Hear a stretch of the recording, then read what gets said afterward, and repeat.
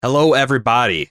We are back for another Prestige podcast, and we are not messing around. We're getting right to the point. It's 1996's Fargo. Is that prestigious enough for you? Pedigreed directors. I'm bringing some angry energy in this podcast for some reason. Coming from the pedigree of directors Joel and Ethan Coen, the dynamic duo, brother combo, produced, wrote, and directed this movie.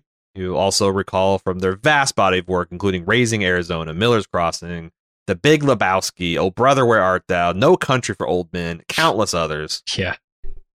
Features music by Carter Burwell. I don't usually necessarily always shout out the music, but this is iconic, and this guy is a long-term collaborator with the Coens. Has worked with them since the Blood Simple days.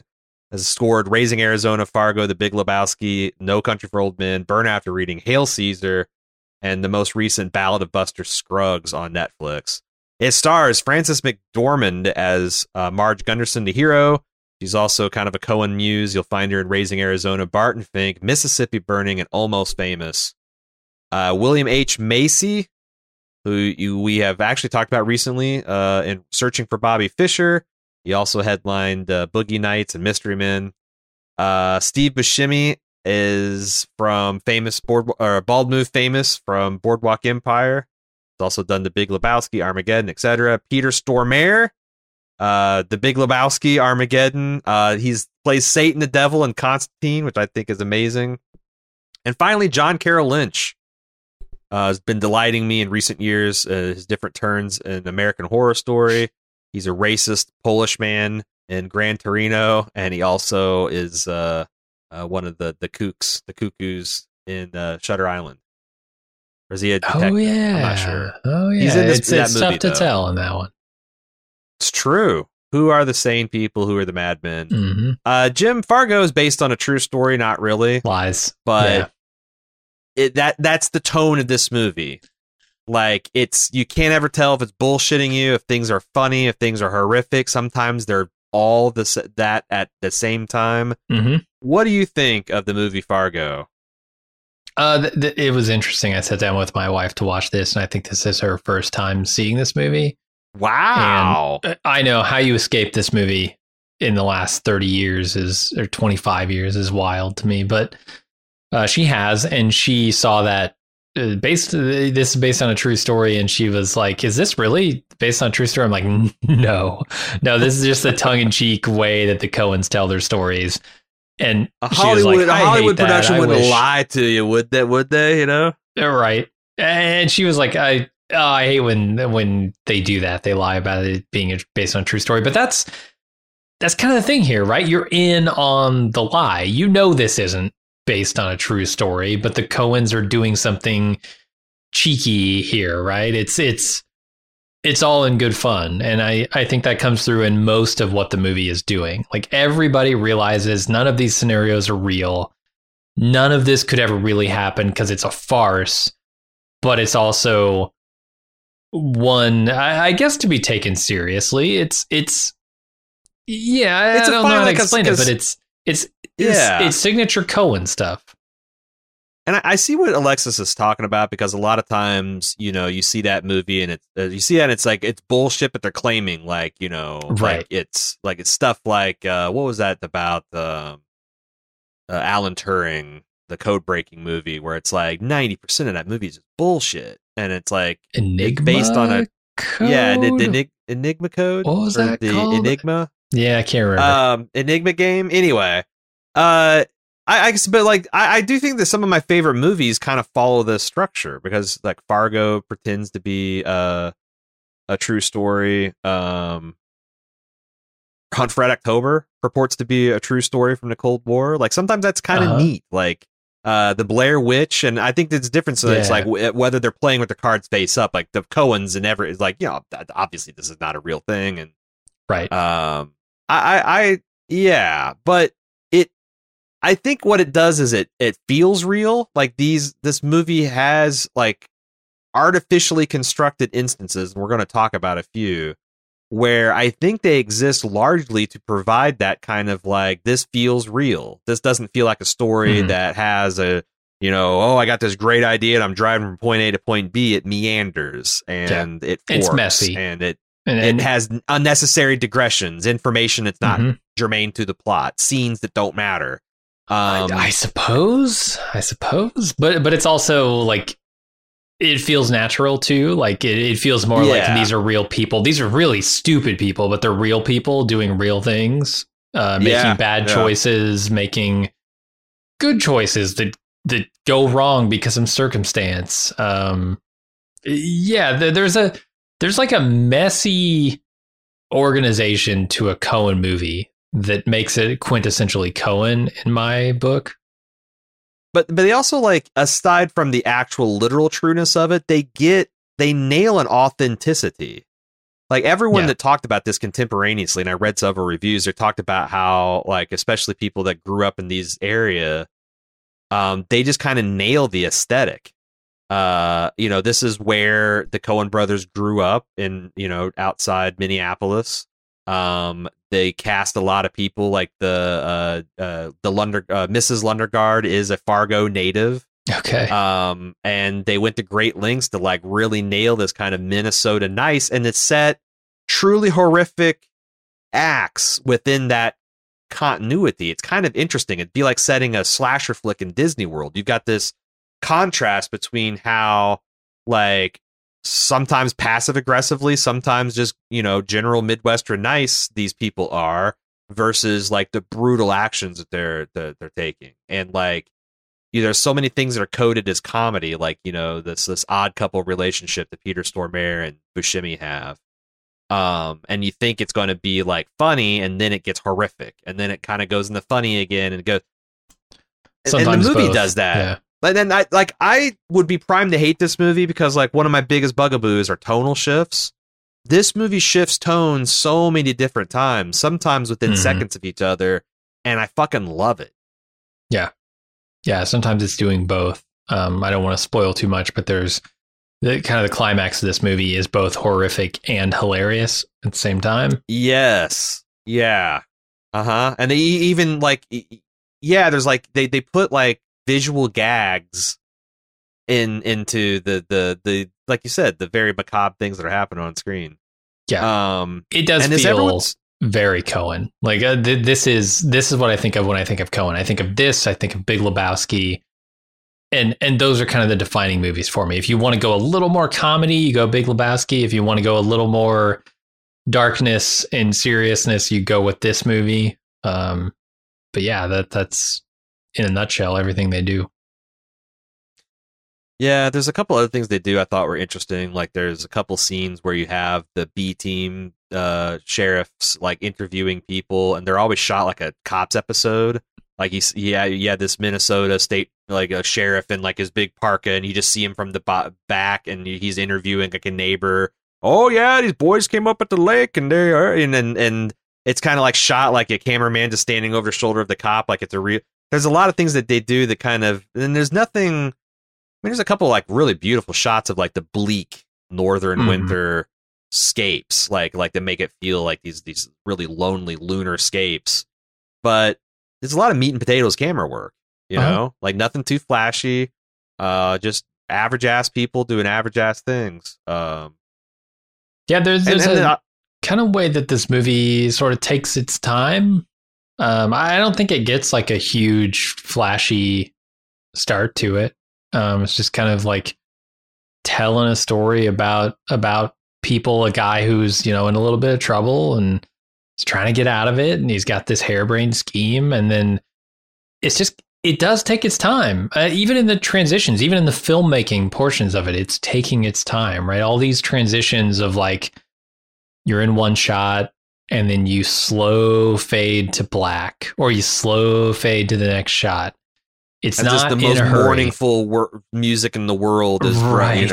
Like yeah, sad bagpipe music playing in the background. It's not that, but it's kind of like that. And there's not a lot of like laugh out loud funny stuff. It's more like situational things and things that, like, when you look at them juxtaposed as to how a movie like this should run, then they're funny. But yeah, I don't know. It's an offbeat, quirky kind of comedy that kind of sneaks up on you. And the cast is like full of just offbeat, quirky people. Like, someone describes Steve Buscemi's character in the context of a person of interest, and they're like, yeah, he's just a strange fella. Yeah, like strange how, and like the looks or the what, and then he's like, just in general, and that's like Steve Buscemi, right? He's like right. funny looking. I mean, I he's can define acting, it. He's got bulgy eyes. He's got some weird overbite, strange, fucked up teeth. There are traits of him, sure, that you could describe, but yes, he's generally weird looking. He's distinct. Yeah. But I really I grew up liking movies and like always of the action and genre kind of stuff, and I spent a lot of time with the Star Treks and Star Wars, the Raiders of the Lost Ark, and I started in high school. I had a friend that was kind of a cinemaphile, and he got me watching, like, within the context of no rated R movies, like appreciating better movies. And then when I got out, like, this is one of the first movies, because I fell in love with Roger Ebert, and like one of the first 4-star movies rated R. And I'm like, there's nothing stopping me from. I'm like in my own house, like nobody can tell me shit. I can just fucking watch this movie. And it's like one of the first ones where I had that experience of like a reviewer that I respected telling me like, hey, this is like an Oscar-worthy movie before the Oscars, and you can see it right now. And what a kind of like a cool experience that was. Like, it's like that's the criticism thing. Like, you kind of like something, and you got a person who's bird dogging shit for you. And he found me a prime duck. It was worthy of a Gunderson stamp a artwork. 3 cent or a 29 cent. It might have been a 29 center, man. This Fargo. And I just remember like thinking like, what am I? It's such a weird blend of comedy and like laughter, both like earned and inappropriate, and just strange, uncomfortable scenes of people that are like lying to other nice people. And that's the distinctive thing, right? And this mix, like William H. Macy is this mix of hubris and balls and utter cowardice that is infuriating to watch. Like this man who's like doing $1 million deals over his wife's life, but can't stand up to his father-in-law to actually do the easy part, which is like, damn it, like sit down, I'm gonna go get this, and you're not gonna kill my wife. And like, but he's too big of a pussy, but also a big enough player to put himself in this situation. No, it's wild. It's you said early on, the Coens kind of grew up in this environment, and it feels like it. This is like growing up kind of close to this in the Midwest in Indiana. You get a little bit of this. I feel like it's more severe the more north you go, and when you get into the Minnesota, Wisconsin areas, it's very much the white hot nucleus of Minnesota nice, but we're in the blast zone for sure. So I see all the things they're doing. I see like the true story that they claim this is, right? I see the influences of the Midwest in everything they're doing here. And it feels right. It's a movie that just feels authentic, even though its story is so clearly not. I guess we should do the thing where we explain what this film's all about. But first, let's take a quick break.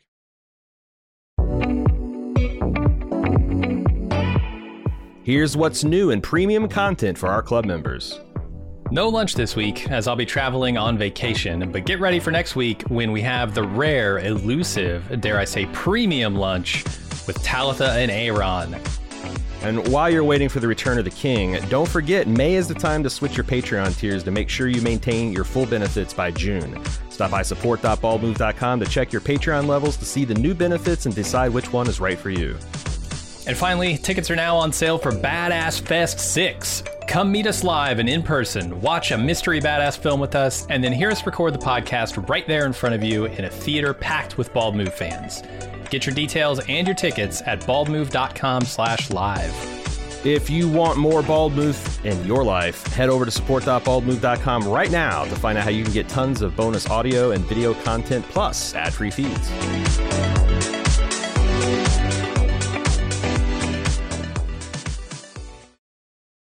So if you don't know, Fargo is a movie about a man played by William H. Macy who is kind of living a disaffected life. He's a little bit of a Walter White type. He's got a nice career, but everything has been provided by his rich father-in-law, and all he wants is to carve out something of his own so that he can have his own thing. He's got a little bit of Fredo from Godfather in there too. So he hatches this harebrained scheme to get seed money from his father-in-law by extorting $1 million from him by hiring goons to kidnap his wife. Mm-hmm. The thing is he's an idiot and he's trying to lowball everything and lie to everyone. So he gets bottom basement talent to do the heist, and it just goes places. Like there's so many organic fucking crazy twists and turns, and like, you know, you feel like this is a lightweight almost like a joke heist until it gets like deadly serious, and it goes places. It's one of the greatest movies coming out of American cinema of this generation. Like, yeah, if you haven't seen it, if you're in Alexis's boat, sit down and watch it. It's a pretty good movie. The other thing that's amazing about this movie, it doesn't demand an incredible amount of your time. Like, this is like an hour 30 and you're done. Yeah. And this sounds like an insult, but it feels like a much longer movie. Like, if you'd asked me before I looked at the runtime, how long is Fargo, I'd be like, probably 215, 220. Because it does take its time, but it doesn't dawdle. Yeah. The pacing is, but it's a simple story, right? I mean, it's not overly complex. There are two it's not like kidnappers a Nolan where you're going to, I need 3 watches. Like it's pretty, and I will say this is probably the 6th time I watch it. And this is one of those movies that's deep and textured enough that I always get something new. After watching this movie every couple of years, like I started really wondering about that one scene where she meets the guy at the Mike Yanagita scene. Like, what the hell is going to find? So I finally started trying to develop my own theories and looking at what other people said. But it's one of those things where you'll get so many different things. Like the thing that really tickled me is like how the sex workers are portrayed. Like just how, there's just 2 funny scenes with them. One where Marge is interviewing them as persons of interest, and the other where Steve Buscemi tries to take one of them out and impress them at the VIP club of this like dinner theater joint in Brainerd, Minnesota or some shit. Like the celebrity room or whatever it is. Yeah, the celebrity room of the beef and boards in Indianapolis. Like you're spending a lot of money, but it's also not impressing anyone, you know? Yeah. It's really entertaining, and there's a lot of stuff to get out of it, is what I'm saying. Okay, let's discuss. Where do we want to open things? I kind of want to talk about Jerry Lundegaard, because you framed him. I want to start there too, as a guy who I don't know exactly how you want to frame him. I have an opinion of Jerry Lundegaard. He's a guy who, before this movie, has already gotten in too deep. He's already over his head. He's done things that have put him in a position that he has to make this move of having his wife kidnapped or trying this parking lot real estate deal. He has no other options. He's already in too deep. I think you framed him as more of a guy who's like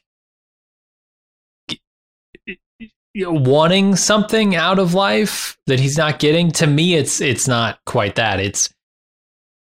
He's not necessarily like wanting something more out of life. He's already in trouble at the beginning of this movie.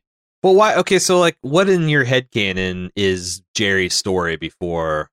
Are you thinking he's like gambling debts? Oh, I don't know, like necessarily how he's lost money. To me, he's always just been like progressively losing money. He's not very successful as a car dealer, and he's done.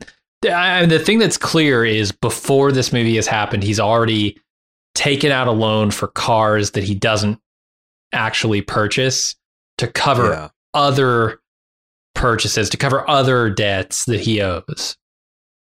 Yeah. in my head canon, I thought that what he had done is he needed earnest money for this parking lot deal, and that explains like the $350,000 that he floated from the GMAC company. Okay. But he needed, that was just to like hold the deal open, and then he needed his father-in-law's other to get, because like wasn't the total deal like $750,000? Yeah, for the parking lot. But he asks for $1 million. So, like, you're right. But is that just his naked greed and overambition? Oh, it could be, yeah. Yeah. I couldn't, because, like, that's, like, you're right. There is, because that's what I always thought, too, that he had gotten in over his head in some kind of business deals and stuff. When I was watching this movie, I'm like, well, shit. He's looking for $750,000 from his father-in-law. That's a big chunk of change. Like, that goes back to, like, he just wants his own thing, and he was trying to do it under his own steam, but he just couldn't quite do it. And he is, yeah. No, but it sounds like, honestly, he's remarkably close to getting what he wants under his own steam. Like, if he just has a backbone and stands up to his father-in-law and is like, no, if you're not going to help me out with this deal, or maybe he's also being a little too stupid. Like, instead of taking the finder's fee, which would probably be in the 80 to $100,000 range. Yeah, he said $75,000, like 10% on the finder's fee of a $750,000 and then deal. take that nut and start some Fargo-based real estate or Minnesota-based real estate. But like, he wants, like, there's a scene where like his ambition exceeds his reach, and that's where he's in the meeting and his father-in-law's impressed, which is something he never thought. But then they're like, Stan wait, Grossman agrees, yeah, and then he's like, well, so wait a sec, what are you saying? What are you saying? Because it's ridiculous. Like, who goes and says, hey, I want to borrow $750,000 and I'll give you 1 point over prime as your reward? Right. Like, he's talking about like, oh, we're not a bank, which, that's what a bank would do. Sure. Yeah. They're in the business of lending money for interest. Yeah. Because you don't got that kind of horsepower. You're coming to me, but you want me to put up all the money and take all the risk, and you take all the reward. It's literally ridiculous. But like, that's what Jerry is the deal he wants. So it's like, maybe he's an idiot too. Like, there's a lot of interesting depth to him.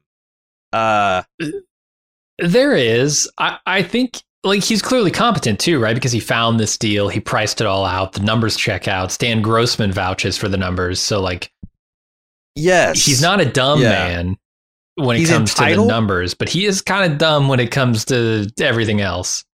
Yeah, and there's also like a suggestion that he's like very comfortable telling lies to people, because like, you know, when he's did that great scene where the guy's talking about the fucking undercoat, and you've lied to me and you've done this, and like, you know, he looks like he's miserable, and he's like, oh yeah, you know, let me go talk to my boss. He goes to talk to his boss, and then you realize this is all just bullshit. He doesn't give a fuck, because he knows he's going to go back there and fuck that guy to the tune of $1,000, and he's going to sit and take it. And I think that's kind of like core to, he thinks he can just keep doing that until he can't. And he is a man at the end of his rope, for sure.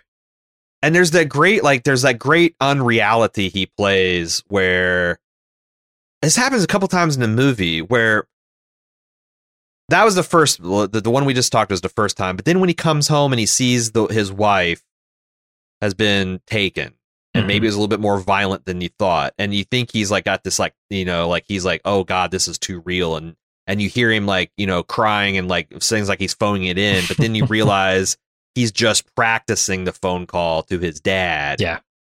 And I'm like, oh, this motherfucker got me again. And then I think that he eventually gets a genuine where when his dad goes to pick up the money, and he rolls through and he sees his dad dead there, and the car is like, you know, and then he sees the person shot in the ticket booth, and then he goes home and his son's like, is there? And he's like, yep, I'm just going to go to bed. Like, I think that's where he realizes he's fucked up, and he's at the end, like you said, the end of his rope, and he's got no place to go. But this Macy guy is just really good at playing this exterior person that doesn't have a lot of like texture to him, but like you can definitely tell he's like roiling emotions, right? Oh yeah, no, he's just a ball of emotions, and I think it comes through in that. Yeah, that scene with Marge where she goes and interviews him, and he's just got this like plastered on salesman smile, but you can see it around the edges. Like it's it doesn't fully cover everything that's going on. You know, something more is happening. Yeah. But she doesn't play it like that. It's weird. I can't tell like how good Marge is at her job because of the performance that Macy's giving here that tells me something is up. But I already know something is up, right? I've already been privy to the kidnapping and the ransom situation. So I don't know how much of it is I'm supposed to read this from the performance and Marge should be getting this too versus I have more information she doesn't. It's interesting because I think Marge is a really good detective. It's just hard to take her serious because of her accent and her general effect, you know? But she's just so like, I mean, she's every time they tell us, like they tell us multiple times how competent she is. Like, from, you know, especially when you look at the idiots in her department that, you know, think dealer plates are, he must have rushed off before he got his deal. Looking for a thing that's like, come on, man. But like, she also has some genuine insight. And that first she's scene also where she rolls up to the triple homicide and she knows exactly what's happened and we've seen what's happened, so we know she's right. And it's not like they get this all the time. Like they make it clear that this is not a police department that deals in this kind of bodies and stuff. So it's like, you know, a lot of times they'll play these small town as like, you know, completely out of their element, but you can tell right away, like, no, she fucking paid attention to in criminal college and she knows what she's about. She's a crack shot. Like that shot, she lands on Peter Stormare, like that distance, him running away with like a short barreled revolver in those conditions and the threat, like that's a fucking good shot. Yeah. So she's like an all-star police officer, but like you never really take her serious until the last bit, because she finally gets a gravitas in that last scene where she's saying, you know, like, what is this? Well, how many people dead and all this stuff because of money? And now you're going away for the rest of your life. And it's such a beautiful, like, I feel like that's the first time you kind of take her seriously. Because she does. She's finally this sage character that you thought she is the whole movie. She's like being able to play it. Yeah, I love her and Norm's relationship. It's just wholesome, right? Like this is the Midwest part of like the lifestyle that doesn't seek out fame, fortune, glory, those kinds of things. It's just happy being what it is, and I think that's kind of the best of the Midwest life. Is like we have everything we need right here, and that's it. I mean, what else? Yeah. What else can you ask for? Being content in a simple life. Yeah. You know, versus like leaving the small town and going into Minnesota and trying to make, or into Minneapolis, trying to make it in the big city, like just being content. There's definitely some statements about that. And like, I felt like this movie, I put a note that this movie has like almost every spectrum of human emotion. It's got rage, it's got jealousy, it's got greed, it's got shame, it's got love. And like, I feel like the Marge and her husband, like it's that self, like they talk a lot in back in our old religion about agape love. Sure. You know, like love that's like almost like the love that God has for humanity. Like this like self-sacrificing love. And like that's what I feel like when I think about Norm, you know, like the guy who his wife gets up in the middle of the night and she's pregnant, like, well, damn it, I'm getting up too because you need a good breakfast to be out there. And he's supportive, but not like up in any worries about her, but not like, you know, obsessively. And they cuddle at night. Like it's a really, really sweet, like you said, wholesome relationship. Yeah. And he's on the 3-cent stamp, not the 29, but I mean, he still wins, right? Like he's still got a thing. And I like that too, that she comes through this, like these horrific homicides and she sees like this fucking crazy, this guy shoving human body parts into a wood chipper. Yeah. Which my God. But she comes home, she's not like Russ Cole from True Detective where, you know, she's like scarred and burnt. And she's like right back into like, I'm excited to get, you know, like, hey, you got the 3-cent stamp and that's cool. And I can't wait for the, like, she's also not haunted by it because she knows that this shit doesn't say anything about her and hers. There's something really grounded and real to Marge Gunderson in this movie. Yeah. She's my favorite character in the movie. Maybe next to Steve Buscemi? I like Buscemi's character a lot in this movie. He's a competent person, but he's surrounded by idiots. And he's also got his own foibles. He does. He can't shut up. He can't. Yeah. You know, he needs action. He can't sit and be quiet in his own thoughts. Like, he's got to go out and, you know, like, can't lay low. And he's a criminal, right? He's doing a criminal. Bad deeds. He's kidnapping people for hire. Associates with other criminals. But it seems like bad judge these other too. Yeah, I guess so. But that's like the honestly, because I always think is like, what is the linchpin? Like, what makes this thing fall apart? And Peter Stormare. It's Peter Stormare. It is, yeah. I mean, he's the guy who gets them into trouble in the cop scene. But that's the thing. It's like, so I've always thought it was Peter Stormare. He's the wild card, right? He's the one that, like, you know, has to solve things with maximum violence and gets, you know, this, like, they might have gotten away, but I think Steve Buscemi bribing that cop is an unforced error. It is. You're like, right. You got a new car. Lundegaard did the paperwork on it. You probably got the title in there. Like, people forget. It just happened people forget this shit all the time. Like, most cops are not going to make it a federal case that you didn't put your dealer tags on right or whatever. But he fucking tries to bribe him $50, by the way, which is like, I don't know how much I would consider bribing a cop if I was in a position to bribe a cop, but I think the opening bid would have to have another zero in front of it to even be taken serious by a corrupt cop, right? Let's remember this is 1987. So this is 1987. All this takes place almost 25 years ago. Yeah, like 35 years ago. Yeah. But still, $50 to bribe a state trooper seems on the ridiculous side. And him saying, like, I'll handle it. If he'd have just been cool and just like, hey, like, oh, I'm sorry, officer, I fucked up. I'll definitely get that taken care of.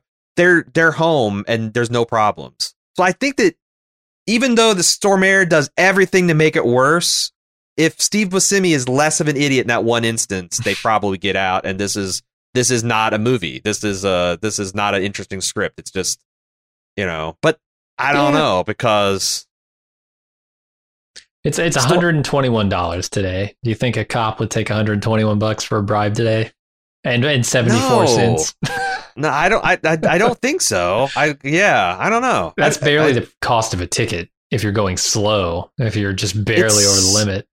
I just seen the cash envelopes that gangsters pass out in movies and TV shows when they bought off cops, and it's a hell of a lot more than $153 or whatever, you know, like that's.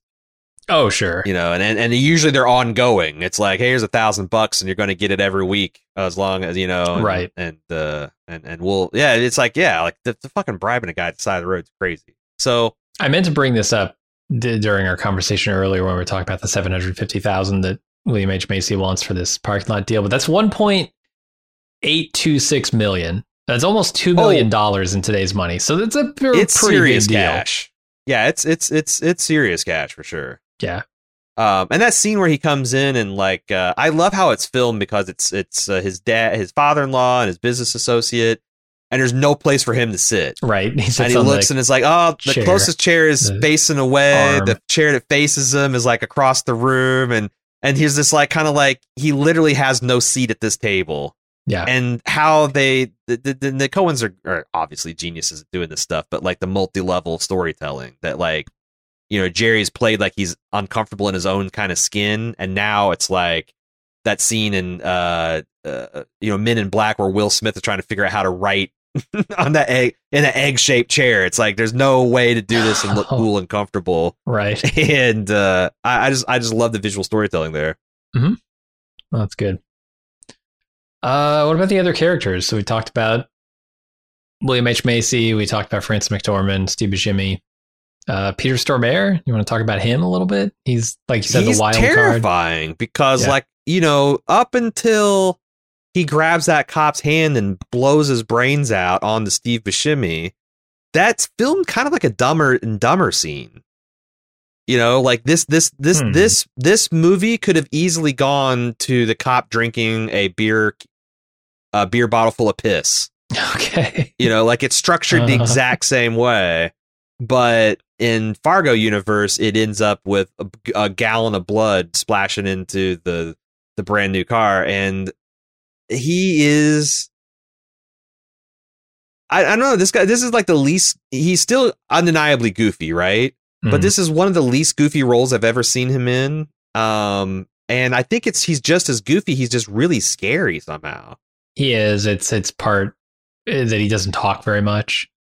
I think the more Peter Stormare opens his mouth with his crazy accent that's halfway between Swedish and Russian and American somehow, he looks goofier. And so not saying much helps him here. But yeah, he's pretty scary. Yeah. And he's like got blonde hair, which is weird. And again, like this is a very odd couple relationship. It's just people are dying in it. But I do like everything he's doing in this. And you wonder, it's also like, because I think the deal is he's just a psychopath. And I wonder, like, how in the world did Steve Buscemi they never go into how like how they know each other. They kind of explain like how Shep Proud, what's his name? Proud? Is it Proudfoot? Okay, I was like, that's from The Hobbit. There's no way that's right. But Shep Proudfoot and him, they explain it, but like, how did he come up with this psychopath? Yeah. And I feel like he's just one of those guys who's just a motor mouth, and it's like, oh yeah, you need your wife kidnapped? I can do that, no problem. And it's like the first guy he thinks of that's like tough and flinty. He goes and yeah, the dead-eyed psychopath. Do you want to talk about the Mike Yanagita scene? I do. So this is a scene where Marge is going to be in Minneapolis, doing some police business, and somehow she gets connected to this guy who was a class older than her in high school, and I think you get the idea that maybe there was a mutual torch held up, or maybe I should let you, because you got the problem with it. What's your understanding of the scene? So he certainly has a torch for her, did in high school when they went to school together, and he sees her on TV because of this triple homicide, and she's being interviewed about it, and he's like, oh, I should contact her, and so he does.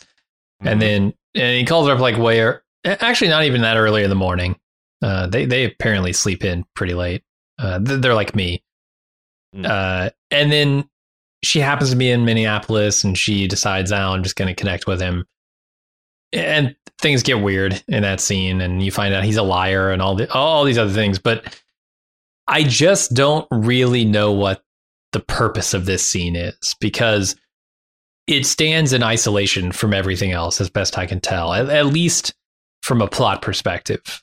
She goes to Minneapolis because of the investigation, but then she just decides to connect with this guy. They have one scene in a Radisson bar or restaurant place, and then he's gone. And there's a conversation later with somebody on the phone about Mike, but it doesn't matter. It doesn't influence anything in the plot. It's just kind of there, and I don't know what the purpose of this scene is. So there's two defenses of this scene. As far as I can tell, I don't think the Coen brothers have ever commented on it directly, but it's one of those things that like is obviously one of these, it's one of those like Sesame Street things. Like one of these things doesn't belong here. One of these things is not the same. This is clearly a vestigial part. Like it feels like there's a director's cut where Mike was a much bigger character and he's been excised, and they had this one scene that's kind of like a whisker that they missed, shaving off. Yeah. So there's been a couple defenses of it. Number one is like what I alluded to in our preview kind of discussion, where this is based on a real story. Real stories are messy. Real stories have digressions that don't necessarily go anywhere, and the main characters aren't always on task 100% of the time. So this is just essentially interlude that would have happened in the real Marge Gunderson's, so it gives that kind of verisimilitude kind of feeling. I don't like that. As someone who prefers more structure and more, I guess, less reality in my fiction. Narrative economy. Yeah. I like everything to connect. I think I think I'm a little more sympathetic because like I do like to give artists room to experiment with like negative space, because sometimes that can like make a certain feeling, like maybe the impatience of a viewer, the kind of strangeness is supposed to put you in the Marge's mindset too. Well, I like that as part of a character journey. I don't really like that here because it doesn't seem to influence Marge at all. She doesn't. It's not part of her arc, too. No, it's not. Yeah, it's not. So the second thing is it tells us something about Marge. Now, it still I don't think is anything vital, but like a lot of people pointed out that like number one, she didn't tell her husband about this meeting. Okay. Number two, it's implied that they might have been mutual sweethearts in high school because like every time she does an interview with somebody, she's kind of rolls in. Here, she like checks her makeup, she checks her hair and makeup, and like makes sure she looks presentable. And kind of goes in with a little bit of a nervous energy. I'm not saying that she went there to fuck Mike. I'm saying it's kind of more of like, this is a little outside her comfort envelope, and she's kind of curious about what Mike is up to. And I don't think she's going to leave Norm or anything, but, you know, kind of curious about the road less traveled, and maybe her husband will worry about it. And so, like, it's a little bit of saying something about her character. Do you think that's valuable? Does it make you feel like you understand her better? Does it give her more texture and color? It almost seems like the opposite of everything else I see from her. I see her in a content life. I see her very self-assured. I see her as being responsible and resilient and on top of shit. And then there's that. There's the Mike scene, which it doesn't undermine any of that stuff because she ultimately like makes all the right calls here. I think, you know, rebuffs whatever advances he's putting down here, and it just comes off as ancillary, just something that like vesticle, like you said, it doesn't need to be there. It has no purpose in the script other than taking up time. Like it was almost like we can't release a movie that's under an hour and a half. We need to have these extra few minutes in here. I think you've hit something a nail in the head because like I rarely do you see anything that's not like Adam Sandler comedy come in at under 90 minutes. So like, I definitely think you're onto something there. But so the last argument that I think is the most persuasive is it actually does have something to do with the plot. Does it? Because the one like Marge is a very good detective. She's got a good analytical mind, but because she's never left her small town, she's naive. And the idea that a guy like Mike would just completely bald-faced lie to her face for sinister motives and her not realize it makes her think that I need to go back and press Jerry Lundegaard because he knows more than he's letting me on. I think she knew that already, but this really put that number one with a bullet because that's the next. After she takes that call, she decides to drop in on Jerry again, and that's what leads him to rabbiting. Okay. So like, I like that argument best for sure. But what does that say about it? Because you've seen this movie several times, right? Like, and like you, I've never understood why fucking Mike is in this movie. Is it still a little bit of a flaw, or is it something maybe that you might grow to appreciate? Yeah, maybe it's a flaw in my perception of the character of Marge at the beginning of this movie, because I assume she was smarter than to just believe Jerry. But the way she behaves, she does believe him, right? She goes in there, he says everything's fine, nice and then he leaves. He runs a car dealership. He's got you can see her like she looks and sees his picture of the wife and the kid. She smiles because she's like, that's what she's hoping for her. Like, you can kind of see that she is kind of like classifying people into criminal and not criminal. And maybe this is where she learns a hard story or lesson about, you know, like maybe not all criminals look like the weirdos out of town drifters. And we haven't talked about our experience with Fargo, the television show.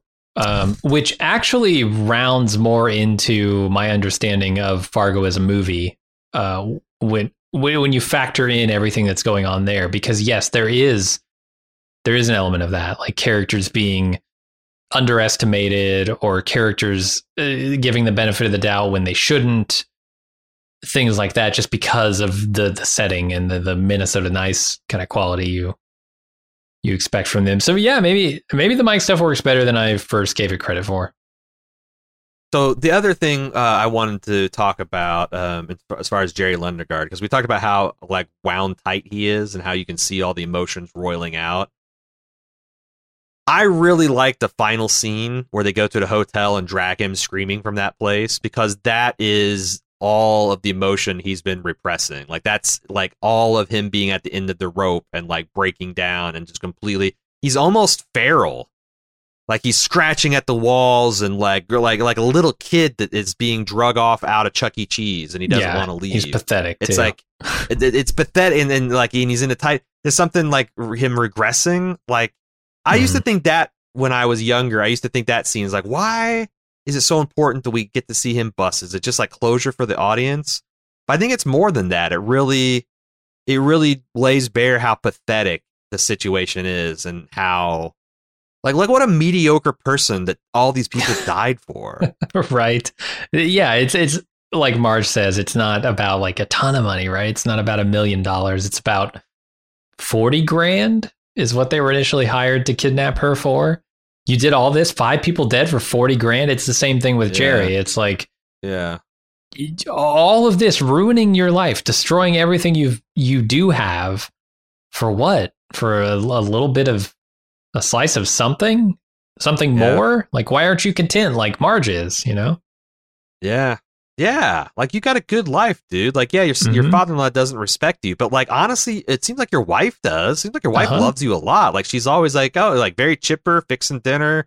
You know, your kid's got some, he's got some shitty teenager issues, but like, god damn, he does not deserve you for a father. Holy hell. There's a point in this movie where you feel so bad for the son because his mom's been taken. His dad's acting like a weirdo, completely emotionally unavailable, not answering his questions. It doesn't even just think bounces about his kid, right? Like, when they remind him that he even fucking has a kid. Yeah. Like, what's Scotty going to say about this? And he goes, oh, I forgot about Scotty. Oh, my God, I got to tell. Yeah, like, not even factoring into this, but like, I mean, but there's also that thing where like Steve Buscemi threatens Scotty and he like gets legitimately upset. So like, but that's not saying interesting too. It's like, are you upset because you're scared for your son, or are you upset because he's threatening something that you perceive as yours? He's a real fucking piece of work to kind of unravel there. So something I noticed in this watch that I hadn't noticed before is I think there are intentional similarities that they build between William H. Macy and his father-in-law. Oh, yeah. Like, his father-in-law rehearses his, lines before, like, this, like, he's like, the gun. Here's your damn cash. Where's my damn daughter? Kind of like he's, like, rehearsing that just like William H. Macy rehearsed a call to him. He's kind of, like, wishy-washy in the same way he is, and impetuous because, like, his advisor and his lawyer is, like, telling him, and he's like, I should do... you can't do that, and he kind of agrees, but then he decides to go cowboy anyway. There's a lot of like, and maybe I need to work on this theory a little bit more, but I felt like there was a lot of intentional similarities beyond just the Fargo-ness of it, because it's like, oh, they both say, oh, geez, when the shit's, but that's everybody, geez. Right? Yeah, when he gets shot. I do love when he's shot and the goose down comes flying out of his puffy coat and he just goes, oh Jesus, he's sinking down dying. Yeah. Oh God, it's so good.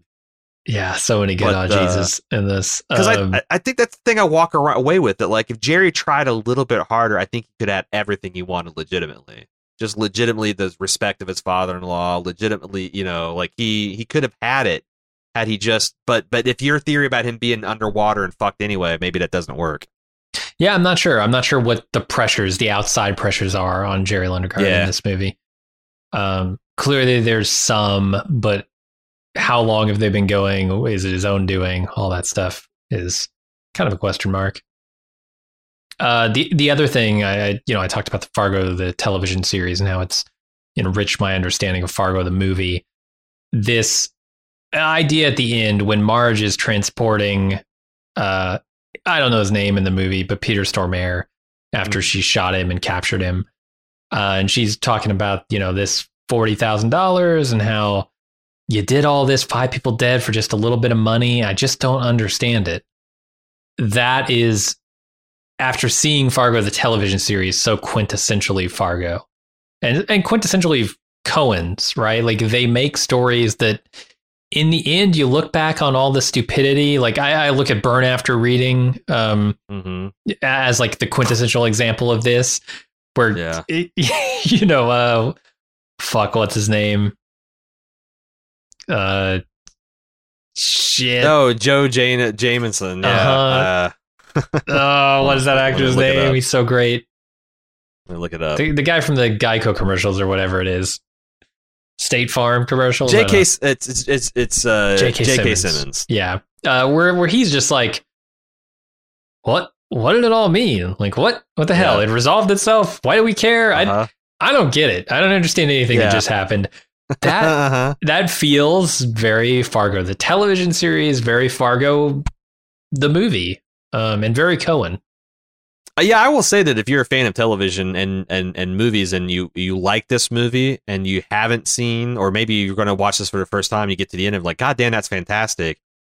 I cannot recommend to you Fargo enough, the series, because Fargo is masterful at feeling like this movie. It's normal people doing heinous things for shockingly small amounts of money and for small stakes, and like the moron bad guys, the smart cops, the moron like there is a particular kind of rhythm and feel to it, and every season, especially the first two, for sure, really nailed this kind of bleak modern morality tale.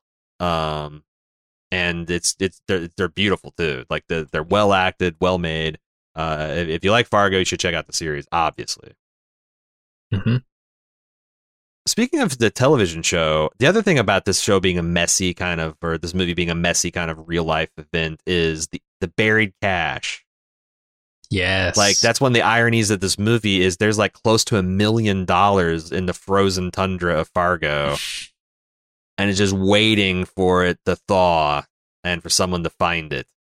And they play around with that idea, especially in the first couple seasons of the show, of like what somebody might find. I don't think they ever do anything with it.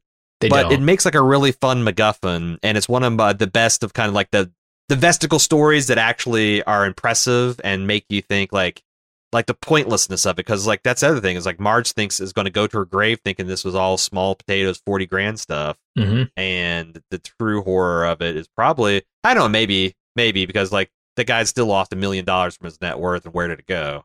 And he's dead, and that'll be uncovered.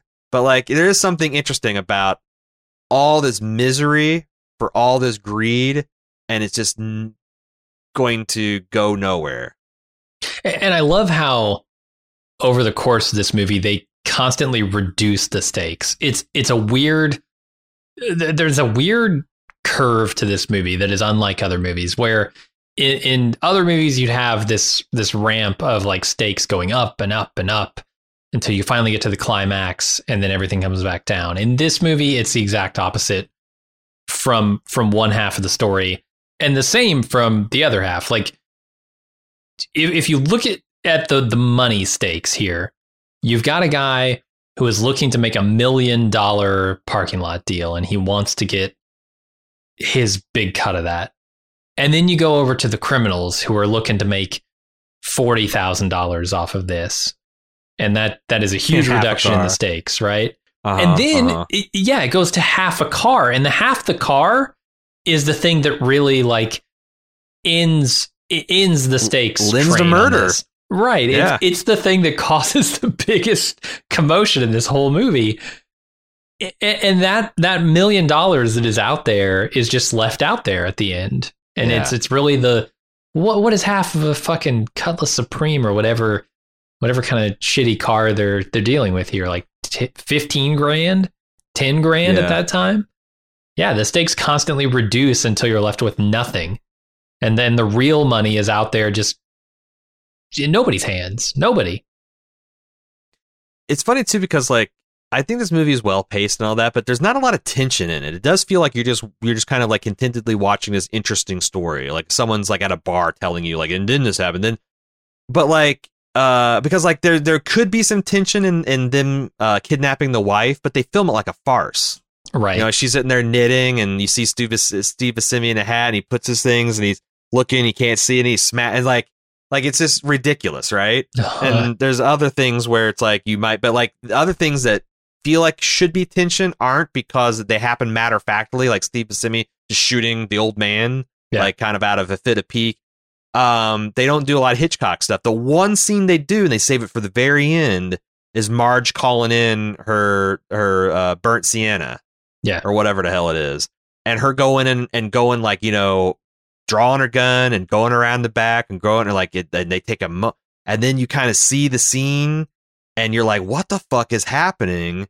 And then you see the bright red snow, and then like it just keeps on building, and it's like, it's horrifying. Like this like, it is kind of horrifying, this person stuffing a human body into the wood chipper. Oh yeah. But then it also plays this farce because she tries to be a police officer and he doesn't even hear her. She's got to point to the star on her hat. Yeah, he turns around and there's this thing where she's like, you just stop because I'm a cop. And she points at her head and it's fucking hilarious. Yeah. But also they're feeding a human being into a wood chipper and using a wood block to mash it down so you get down to the bone. Oh, fuck. It's...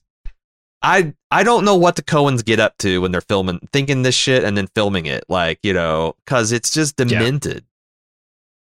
The other thing about the money is it's just the worst hiding spot for money ever. Like the hiding, you mentioned how it's going to thaw eventually and the money will just be in plain sight, right? In a briefcase. Right. With an ice scraper sitting next to it or whatever. But it's just a bad job of hiding it. Like, there are clear footprints leading out and back from this place that is marked with an orange ice scraper. It's the only thing that's notable within miles. He looks both directions. There's nothing but fence and snow and road. And the snow that is covering it is covered in his blood. So like, it's such an obvious thing that like, oh, this was hidden here for a reason. And what's he got, like a 3-4 hour drive? Like if there's any snow at all come in, or if there's any wind that blows that snow, it'll like cover his that red, whole thing his orange marker is going to be gone. That's the thing I was thinking. Like, oh my god, if you're now, I know the plan was he was just going to go drop off the cash and you know take the rental car, piece the fuck out, and then get the cash. But it's not a great hiding spot. It's not. The one other scene I really like is Shep just beating the holy hell out of Steve Buscemi. It's so funny to me because it's so sudden and it's just unrelenting. Like he just, with everything he has, beats this man, and it's like one of the all-time humiliating beatings too. Because it's not like a man fighting you. He's just like a dad, like an angry father coming home to catch his son, you know, asleep when he should be mowing the lawn or whatever. And he just like takes his belt off and just starts whipping this shit out of Steve Buscemi. And I always try to figure out, like, is he actually whipping him? Like, are there new welts forming, or is this all like makeup? Because it looks like a savage beating too. No, that's I just love the energy. It's just like he's in the middle of having mediocre sex with a girl he brought home from the beef and boards, and then this storm cloud rolls in and just repeatedly strikes him. And with that observation, I think we're done with Fargo. And we worried that we're like, God, is this going to be a 30-minute review? It's one of those like weird. It's kind of a comedy. Like, are we going to have a lot to say? Yeah, I have a lot of wasn't it funny win moments that I could talk about, but you know, if you've seen this, I mean, I'm into that if you want to go into it. But I mean, we got good 15 minutes out of Mike just by himself. So yeah. Thanks for listening to our Fargo podcast. We appreciate it. We'll be back next week. If you didn't know, and you're a patron executive producer, we are now allowing people to vote on which prestige film we're going to be doing next. Maybe Pulp, if we ever get to a Pulp dry spot. But each week on patreon.com/baldmove, there's an option to vote for 3 of the different prestige movie slots. We pick a year, and we pick 3 movies that we'd be delighted to cover, and then you decide which one we're going to do. Jim, what are the 3 movies that people will be voting on this week? Got a pretty good slate here. It's all from 1987. It's Wall Street, which is that... Is it Kirk Douglas? Reed Michael Douglas? I don't know the Douglases. Heard a lot about this film. Haven't seen it. Yeah. Good Morning Vietnam, which I think everybody knows. Robin Williams, Vietnam War movie. Heard a lot about that film. Never seen it. And Moonstruck. She is, I think, Cher and Bruce Willis. In a romantic. Nick Cage. Oh, Nick Cage. Nick Cage in a romantic dramedy. Yeah. I have not heard as much about this, but like Cher and Nick Cage, it's kind of, interesting. Well, I would not be mad. I haven't seen any of these movies, and I'm kind of equally excited to check them out. So, which one have you seen? I've seen Wall Street and Good Morning Vietnam. Oh, you've seen both of those. Okay. Not seen Moonstruck. So I'm curious to see what you guys have us watch. If you are a patron executive producer, check out patreon.com/baldmove and make your voice be heard. And we'll be back next week to talk about one of those three movies. Until then, I'm Aaron. And I'm Jim. See you later.